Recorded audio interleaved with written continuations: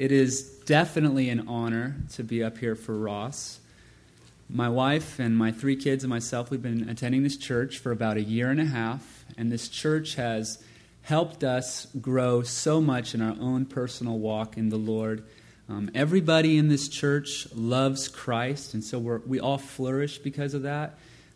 We have the incredible privilege of being taught by one of the best Bible teachers around, Pastor Ross. I have the privilege of working with Ross and with Adam and with Barb, who is an amazing woman of God. I'm so blessed to be a part of this fellowship. So thank you guys very much. So let's pray. Father, thank you so much for this privilege and this honor to be able to speak your word this morning. I ask that you would stir your people up unto good works, that your word would go forth in power. In Jesus' name, amen. So today we're going to be in 2 Corinthians chapter 5, and we'll go from verse 11 down to the end of the chapter. And really, this passage, we're going to be talking about sharing the gospel. And sharing the gospel is one of my most favorite things to do besides hanging out with my wife and kids. I mean, I'm the crazy guy that you'll see on the street corner, standing on a box in the middle of a gay pride parade, telling people to repent and believe in Jesus. Bottles being thrown at me, people spit. That's me. I love telling people about Christ, whether I'm heralding it from a little soapbox or if I'm talking to someone one-on-one or handing out a gospel tract. I love it. I mean, I'm standing here today in Christ because somebody shared the gospel with me. So I think it's really fitting for us to look at this as well, especially in light of the fact that we're going to be doing evangelism training on Wednesday nights. So let's start with verse 11. We're going to read down through the text, and then we'll come back and kind of work our way through it. So, since then we know what it is to fear the Lord, we try to persuade men. What we are is plain to God, and I hope it is also plain to your conscience. We're not trying to commend ourselves to you again, but are giving you an opportunity to take pride in us, so that you can answer those who take pride in what is seen rather than what is in the heart. If we are out of our mind, it is for the sake of God. If we're in our right mind, it is for you. For Christ's love compels us, because we are convinced that one died for all, and therefore all died. And he died for all, that those who live should no longer live for themselves, but for him who died for them and was raised again. So from now on, we regard no one from a worldly point of view. Though we once regarded Christ in this way, we do so no longer. Therefore, if anyone is in Christ, he is a new creation. The old has gone, the new has come. All this is from God, who reconciled us to himself through Christ and gave us the ministry of reconciliation. That God was reconciling the world to himself in Christ, not counting men's sins against them. And he has committed to us the message of reconciliation. We are therefore Christ's ambassadors, as though God were making his appeal through us. We implore you on Christ's behalf, be reconciled to God. God made him who had no sin to be sin for us, so that in him we might become the righteousness of God. So that's what we'll be looking at today. And what I want to do is I want to answer 3 questions that pop out at me. Question number 1, why we share the gospel. Question number 2, what the gospel does, and then finally, what it is. So starting with verse 11, since then we know what it is to fear the Lord, we try to persuade men.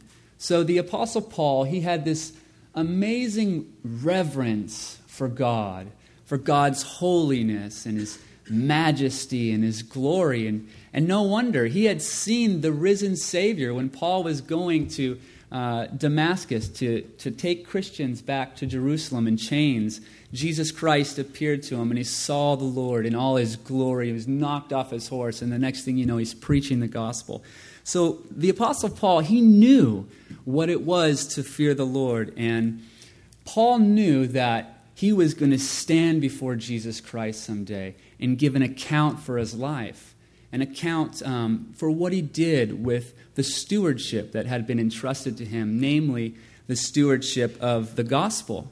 And all of us too, we're going to stand before God someday, and we're going to give an account for our life and what we've done with his glorious gospel. The Apostle Paul, his aim was to please the Lord.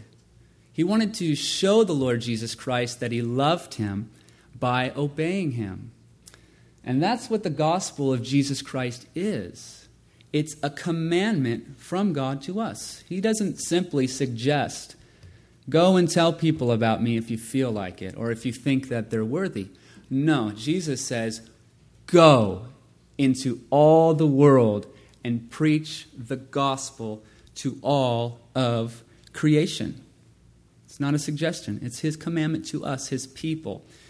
Now, I think that one of the reasons that Jesus Christ commands us to preach his gospel and doesn't just suggest it to us is because it's an offensive message. It generates hostility in people.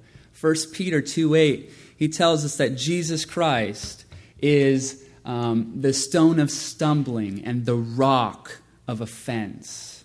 Jesus Christ himself said that the world hates me because I testify to it that its deeds are evil. An offensive message.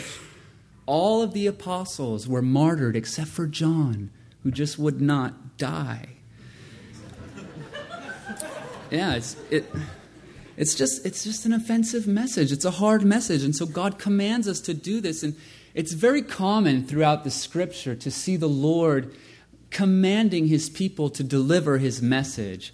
We see God commanding Moses to go to Pharaoh, the ruler of Egypt, and to say, let my people go.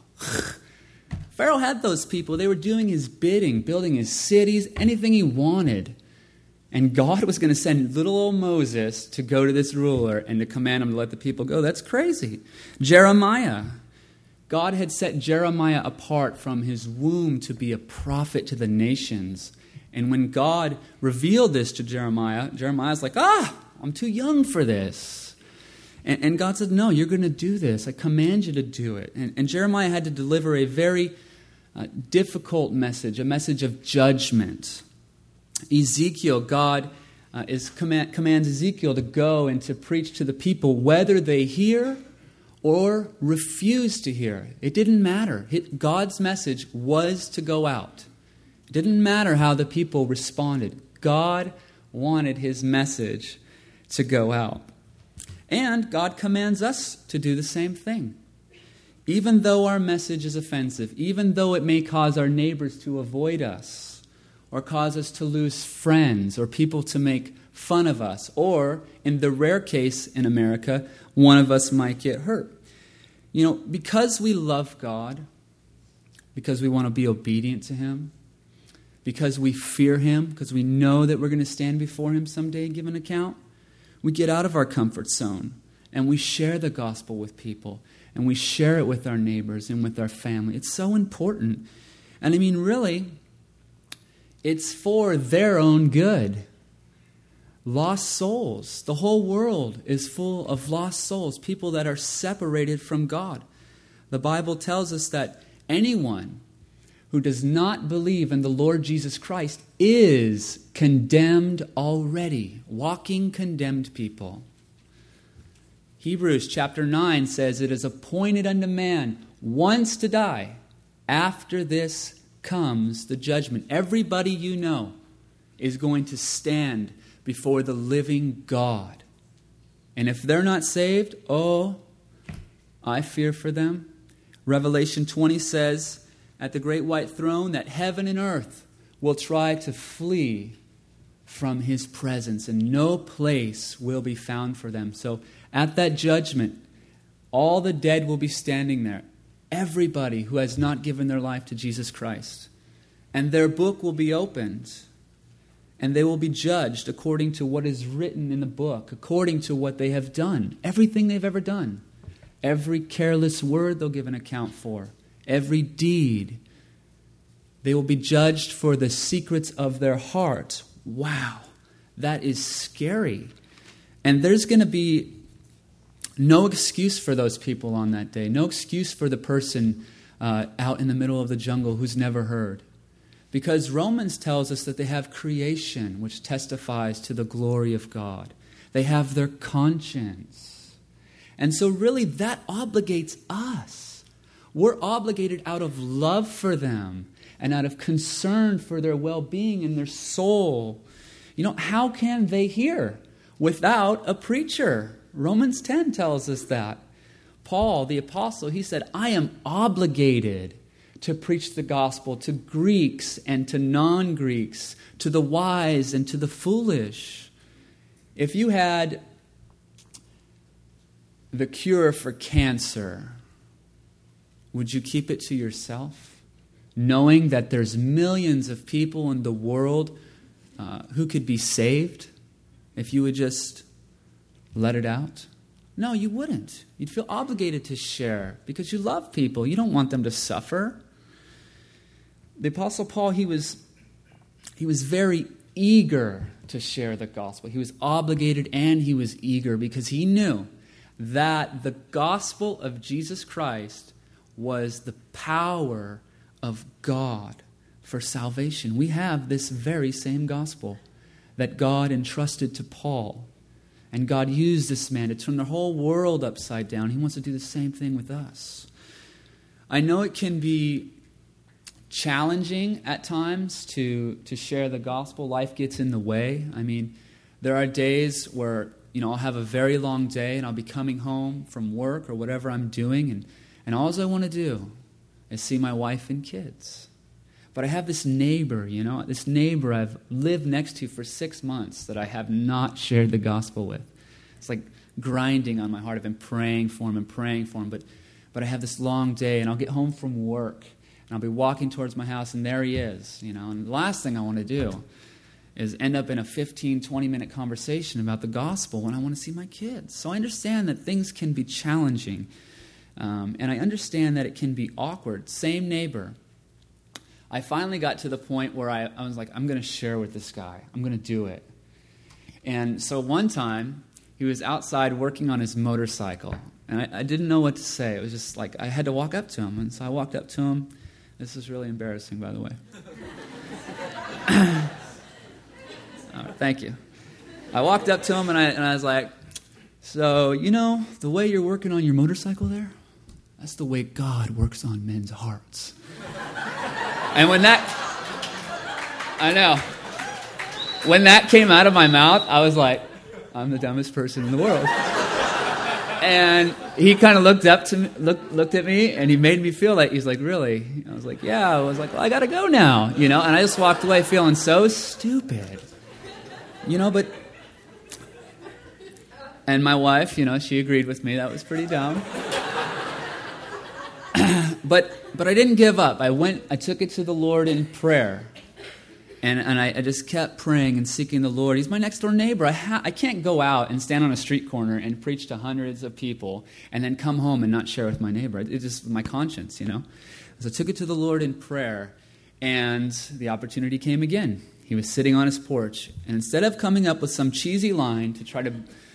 I just walked up to him. I said, hey, do you know what the gospel is? And he said, no. And so the door was open, and I just shared the gospel with him right there. And so if you feel awkward and stuff, just seek the Lord. Keep trying to preach the gospel to people. Keep trying to reach out to your neighbors. It's so important. I mean, if you don't, who's going to? They're not going to save themselves. They need to hear the gospel. All right, moving on. We're going to move on to... I'm going to just read the next verse. So what we are is plain to God, and I hope it is also plain to your conscience. We are not trying to commend ourselves to you again, but are giving you an opportunity to take pride in us, so that you can answer those who take pride in what is seen rather than what is in the heart.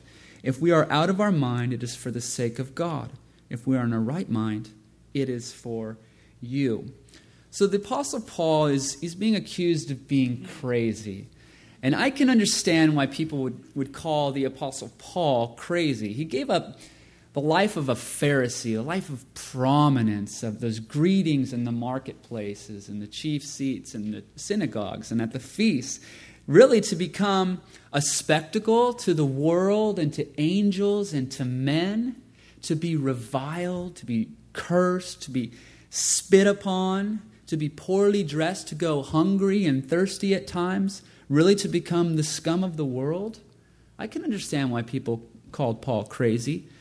But really, God, Almighty God, had called Paul to this kind of life for the sake of the gospel. And the Corinthians were evidence of God's or of Paul's apostleship. They got saved because of Paul. So it's just glorious. I remember a time a few years ago, I was praying that the Lord would use me to reach the lost. Just use me, God, use me, God, use me, God. And I remember I was driving in Petaluma, and I was at the intersection of Washington and Petaluma Boulevard, and I looked up the street, and I saw maybe 100 high school, college-age people just standing around talking. And it was like the Lord took this veil off of my eyes or something, and there was this big blinking light, and it said, "Witness, witness, open door, open door." I was like, why didn't I never see this before? They're just standing there. They want me to come and witness to them, you know? So I got a friend, and we started going down there. It was the Phoenix Theater. It's like a place where they do punk rock concert and rap concerts and just real ungodly kind of stuff. They have some Christian concerts there too, but so we were going down there and just doing one-on-one, talking to the kids, passing out tracts, just that kind of stuff, real simple, easy stuff. And through the course of being down there, I ended up speaking with the owner of the place. His name was Tom. And I just got this idea. I was like, I'm going to ask this guy a question. I said, what do you think if I got on the stage in the middle of one of your punk rock concerts, unannounced, and preached the gospel? I'm asking this to the owner of the place. This is his business. And he said, yes. He said, yes, I know. And so, who does that? It's his business. I just sounded like Ross, didn't I? Okay. So about a month later, the appointment was set. It was going to be, he called it the Hornet's Nest, one of the really crazy, mosh pit kind of bands. There were 7 of us who went down there. Mike D was one of them. And I remember it was dark, and the guy was screaming like a demon. That's the way they sung. And the whole building was shaking. And I was on the stage in the back, waiting for the first band to finish. And I was going to go on right when they set down that mic. So he got done singing, and there was that mosh pit. And he set down the mic. And one of the employees of the Phoenix, he walked across the stage and he kind of gave me the little head nod. I was like, okay, So I went out there and I picked up this mic, and there's everyone's out there looking at me, and I just opened my mouth. I said, one day everyone in here is going to die, and then you're all going to stand before the judgment seat of the holy God. And they all went nuts. Spitting, throwing, cussing, trying to jump on the stage, chanting out Satan's name. I preached the gospel, the full gospel to them. The whole gospel. Now, you might say that's crazy and I was out of my mind. And I would say, yeah. But you see, God is the one who opened that door. I was out of my mind for the sake of God. And really, the whole world thinks that Christians are out of their mind. I remember one time in a class that I was in, there was this guy in the class with me, and he was one of those guys who believed that we're all God. Within each one of us is the Christ. One of those kind of guys. You know what I'm talking about?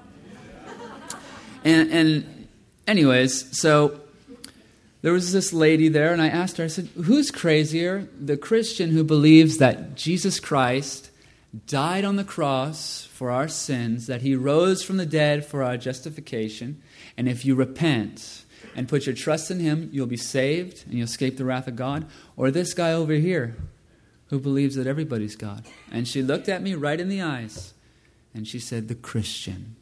The world thinks we're crazy. They think we're crazy because we believe in one God, because we believe in repentance and heaven and hell and all these things. But we know whom we have believed.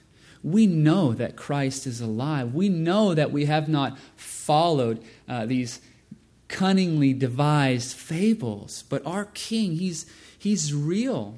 And so we really got to get over this idea that, we got to submit to them and try to please them. They're lost. They think that the preaching of the cross is foolishness really because they're perishing. So we've got to get over that when you're sitting at the table with your relatives at a holiday meal. Just know they think you're crazy. It's okay. That's just the way it is. They thought Jesus was crazy. They thought the apostles were crazy. All the way down through the generations, and they think you're crazy. So get over it. Your allegiance is not to them, but it's to your Creator, Almighty God, to the Lord Jesus Christ. He's the one that you're accountable to. He's the one that you want to demonstrate your obedience to. So, the Word of God says that the fear of man brings a snare. So if you're just worried all the time about what people think, that's gonna clam you up. You're never going to share the gospel. Get over it. Share the gospel. They think you're crazy. All right. Verse 14, moving on.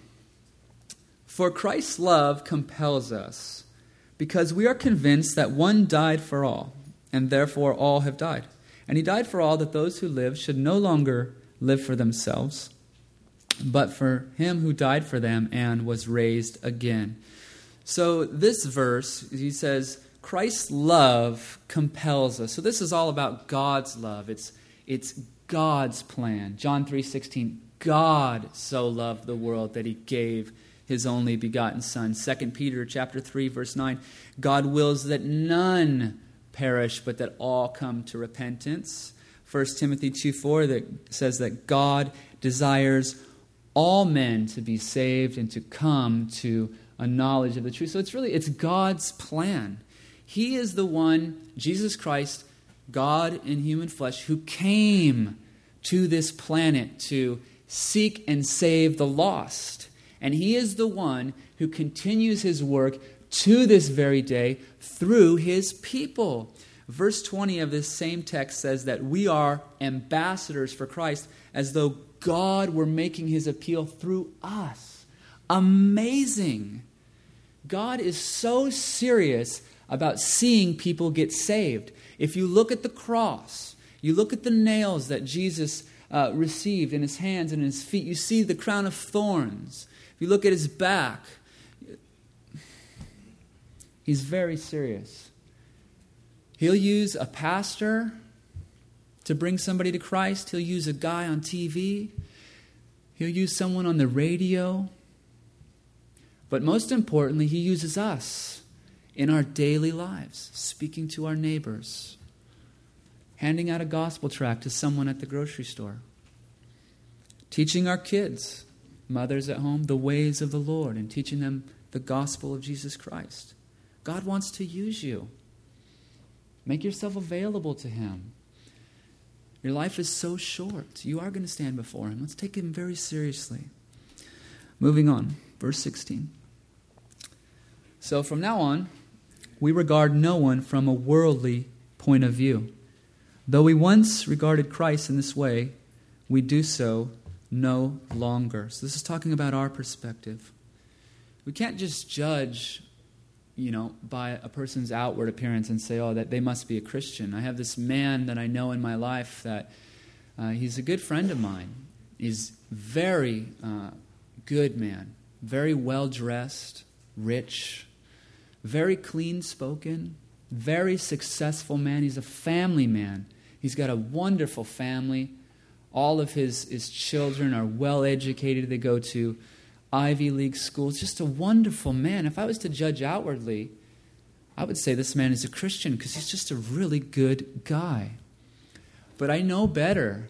I've talked to him about the Lord Jesus Christ.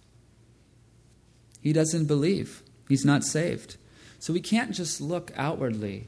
We have to share the gospel with people. All right, moving on. Verse 17. Therefore, if anyone is in Christ, he is a new creation. The old has gone, the new has come. And this brings us to our next point, what the gospel does in a person's life. The gospel, it makes people alive. It doesn't take bad men and make them good. It takes dead men and brings them back to life.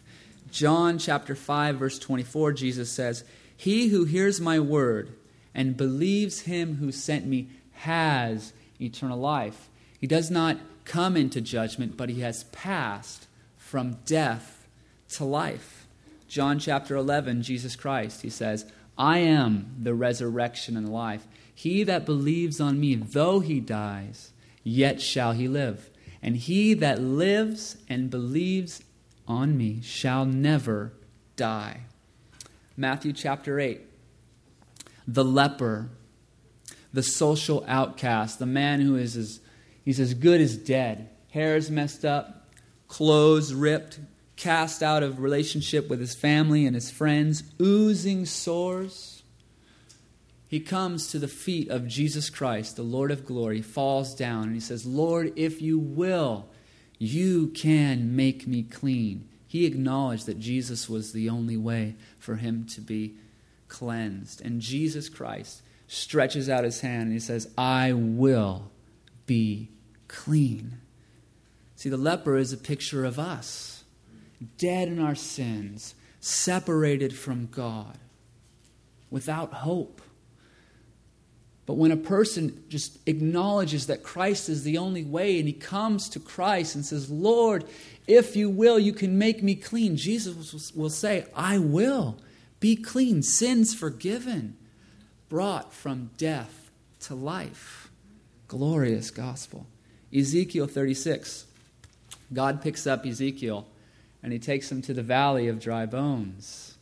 And he says to Ezekiel, "Prophesy, speak forth my word, that my breath would come upon these dead bones and they would live."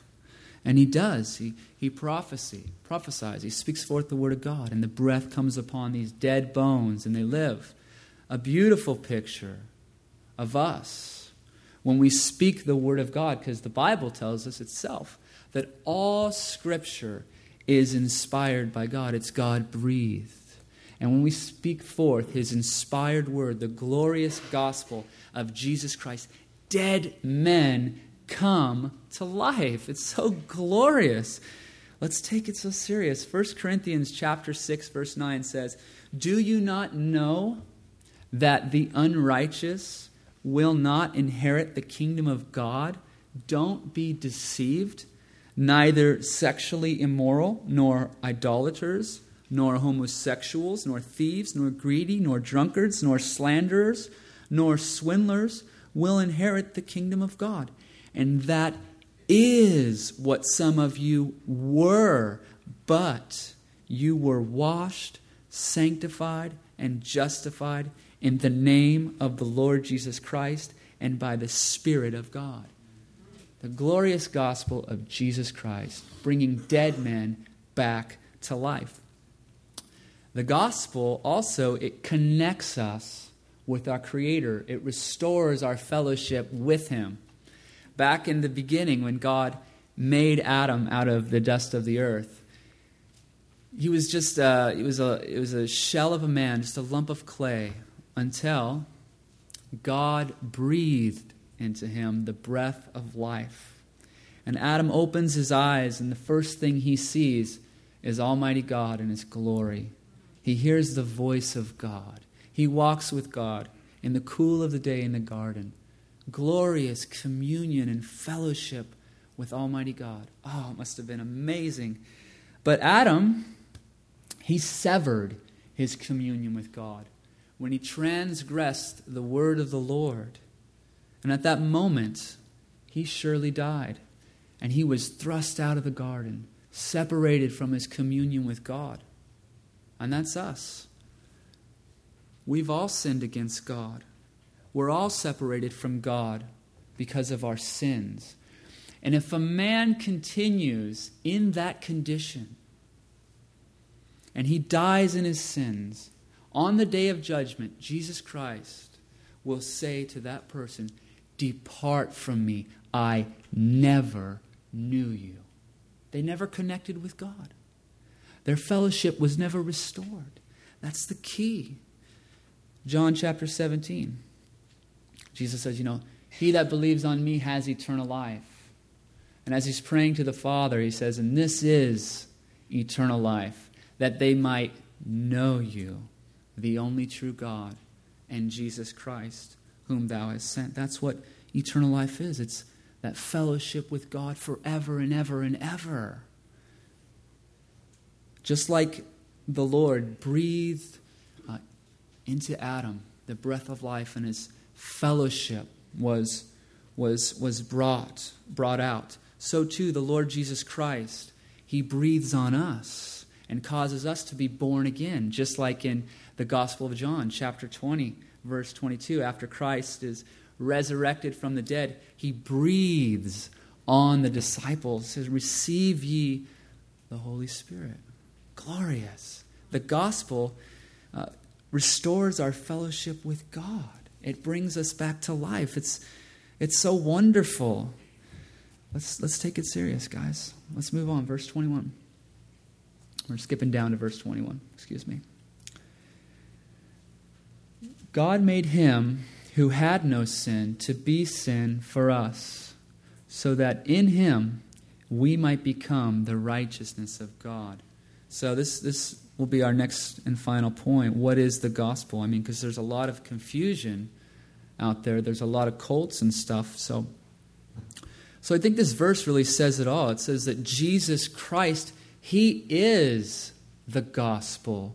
His name, Jesus, means Yahweh is salvation. It's all about Jesus Christ. It's all about him. Without Jesus, you don't have a gospel. You don't have Christianity. You don't have nothing without him. He is our life. Genesis chapter 3, after the fall, after Adam had transgressed the word of the Lord, God is speaking to Satan. And he said, I'm going to put enmity between your seed and the offspring of the woman.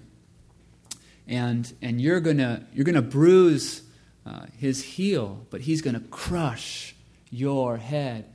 God speaking about the coming of his Son, Jesus Christ, into this world to die on the cross for our sins, to set us free from our bondage to sin and to Satan, and ultimately to help us escape from the wrath of God. The gospel is all about Jesus Christ. Isaiah 61 gives us a real good summary of why Christ came. He came to bring good news to the poor, to bind up the brokenhearted, to proclaim liberty to the captives, and the opening of the doors to those who are bound, and to proclaim the year of the Lord's favor. The gospel is all about God coming down to rescue us. I hope that's what we're telling people, that it's about Christ coming to this earth, God himself in a human body. So glorious. Isaiah 7:14 tells us that the virgin will conceive and bring forth a son, and his name shall be called Emmanuel, which means God with us. Speaking about God stepping through a human womb, through Mary, the virgin, and becoming a man. So glorious. Isaiah 9:6 says, to us a child is born, and to us a son is given, and he shall be called the Wonderful Counselor, the Mighty God, the Everlasting Father, and the Prince of Peace. God coming to the earth. That's what the gospel is all about. Christ himself claimed that he came from above. He says that no one has ascended except he who descended, even the Son of Man. In John chapter 6, he said, I have come down from heaven, not to do my will, but to do the will of him who sent me. John chapter 8, Jesus had just told the Pharisees that Abraham had rejoiced to see his day, and he saw it, and he was glad. And the Pharisees were outraged. They're like, you're not even 50. So the Pharisees acknowledged that Jesus was a man, and a young man at that. And what was Christ's response? He said, before Abraham was, I am, claiming to be Almighty God. So why did God himself have to come to our planet to save us? Well, really, because there's no way for us on our own to get right with God. We have all broken his law. We all fall short of his glory. Even if we were to help an old lady across the street every single day, it would not matter. You can give millions of dollars to charity. It doesn't matter. You break one of God's laws, one lie, it's as though you have broken them all. You're a lawbreaker in his sight. He's holy. And so he himself had to become a man and come to this earth to live a perfect life on our behalf. He came to fulfill the law and the prophets. Matthew chapter 8, Jesus Christ himself claimed to be without sin. He said, which one of you convicts me of sin? When Jesus was before the governor in judgment, Pilate wanted to release Jesus Christ 3 different times. He said, I find no guilt in this man deserving of death. He wanted to let him go because he knew Jesus was innocent. Christ came to live a perfect life. You know, in the old days, when someone brought a sacrifice to the priest, that the little lamb, it had to be perfect. It had to be without blemish or spot. And Peter tells us, 1 Peter 1:19 says, that we were not redeemed with gold or silver, but with the precious blood of Christ, like that of a lamb without blemish or spot. And just like that innocent little lamb was led to the priest, and the guilty person would put his hand on the head of the lamb and confess his sins, and that lamb would be killed. That innocent lamb would be slaughtered for the guilty. So too Jesus Christ was led like a lamb to the slaughter, to the cross. He didn't go to the cross for anything he did. No. He went to the cross to become our sin bearer. The Bible tells us that Christ bore all our sins in his body on that tree. Isaiah 53 tells us he was wounded for our transgressions, crushed for our iniquities. The chastisement that brought us peace was upon him, and by his stripes, by his scourges, we have been healed. Goes on to say that the Lord laid on him, on Jesus, the iniquity of us all, that Jesus was stricken for the transgression of my people. His soul would make an offering for guilt. He shall bear their iniquities. I mean, this is what we're telling people, right? That Christ came and he was sinless, and he came to be the Lamb of God. We're telling people, behold the Lamb of God who takes away the sin of the world. Is that what you're telling people? Keep it up. It's the gospel. It was the will of the Lord to crush Jesus. It was God the Father's plan to crush his only Son so that you could be accounted righteous in the sight of God, so that you could get right with God. It's so glorious, this gospel that we have. In the upper room, Jesus Christ, holding up the bread, he says, take and eat. This is my body, which is broken for you, not for me. I'm not dying for anything I've done. It's for you. He takes the cup and he blesses it. He says, take and drink. This is my blood, which is poured out for many, for the forgiveness of sins. It was no accident that Christ ended up on that cross. It was God's predetermined plan before the foundation of the world. Jesus Christ, the Lamb of God, slain before the foundation of the world. Romans 4 tells us that righteousness will be accounted to us who believe in him who raised from the dead our Lord Jesus Christ. He's alive. He was slain, but 3 days later, Jesus Christ rose from the dead. And his resurrection from the dead is God's stamp of approval on everything Christ did, his work of redemption on the cross, his miracles, his promises of eternal life, and his warnings of eternal damnation. God's stamp of approval. I raised my son from the dead. Christ showed himself alive by many infallible proofs, eating and drinking with them for 40 days and 40 nights, teaching them about the kingdom of God. All the apostles saw the Lord. Paul saw the Lord. More than 500 eyewitnesses saw him at one time, many of whom were still alive at the time Paul was writing that. We look at the apostles. You know, after Christ was killed, they're hiding out, they're scared. But then, Christ rose from the dead and he appears to them. Next thing you know, they're preaching the gospel everywhere, turning the world upside down. He's alive.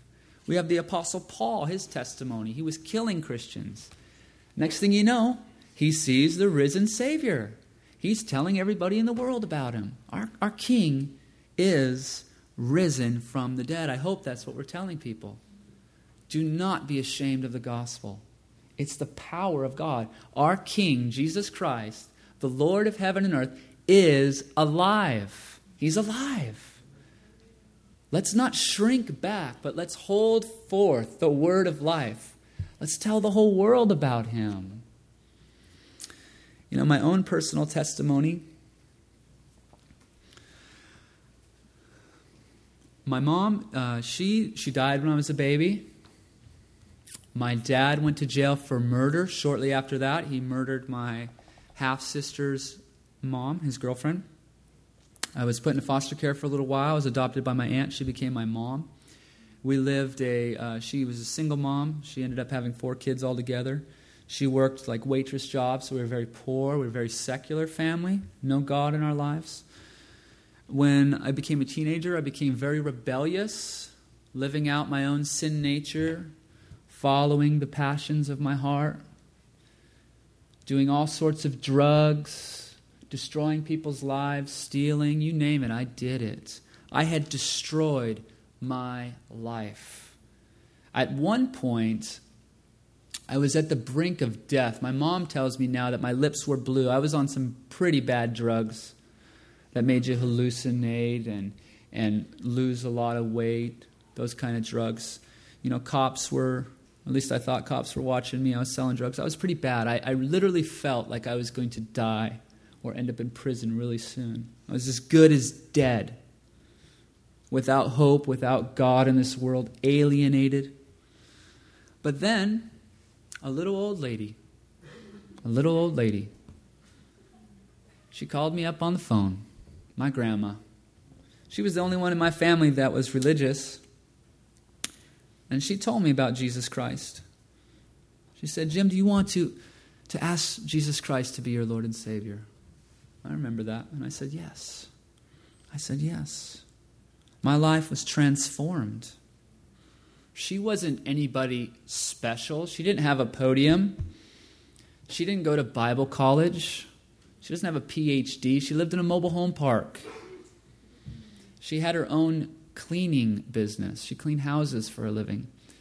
She wasn't anybody special in the world's eyes, but she told me about Jesus Christ, a dead man, dead in my sins, separated from God, yes, and dead in the eyes of the world. And what happened? I was transformed. My sins washed away in the blood of Jesus Christ. Fellowship with the Creator of the universe. Oh, praise God. She shared the gospel with me. I even remember One time in a grocery store, I was a checker. I remember this lady came through my line. And I checked her, whatever. And I remember, this is like, yeah, I know. I ran out of words there. She, this is like in slow motion. She pulled something out of her back pocket and she goes, shh. And I just remember sticking my hand out and grabbing it and looking at it. And it had 2 words on it, born again. She handed me a gospel tract. This was before my grandma told me. And I just knew something was special about this. I put it in my pocket with good intentions to read it. I lost it.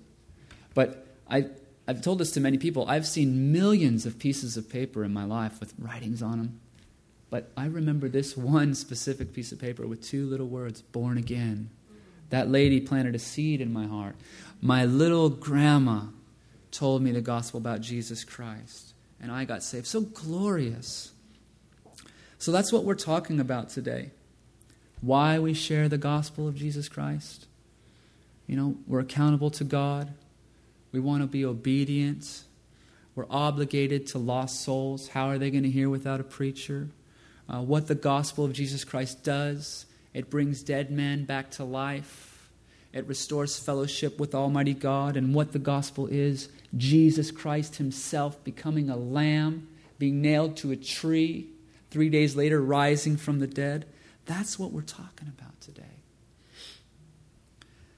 So what about you, Christian? Are you taking this charge from the Lord seriously? If so, I commend you. Keep it up.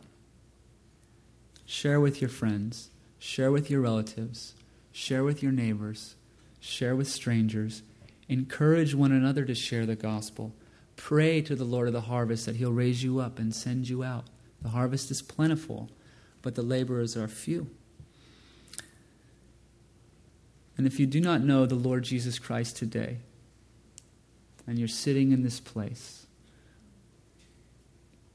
God commands you to repent, to turn from your sin, and to call on the Lord Jesus Christ. And you will have the forgiveness of sins and everlasting life. You'll be brought from death to life, fellowship with the Creator of the universe. Today is the day of salvation. If you hear his voice, do not harden your heart. Let's pray.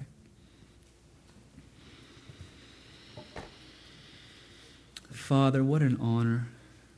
What an honor to be called the children of God. Behold, what manner of love. You are so glorious and so wonderful to us. We thank you for calling us to be your own, Lord. We thank you for sending your Son, Jesus,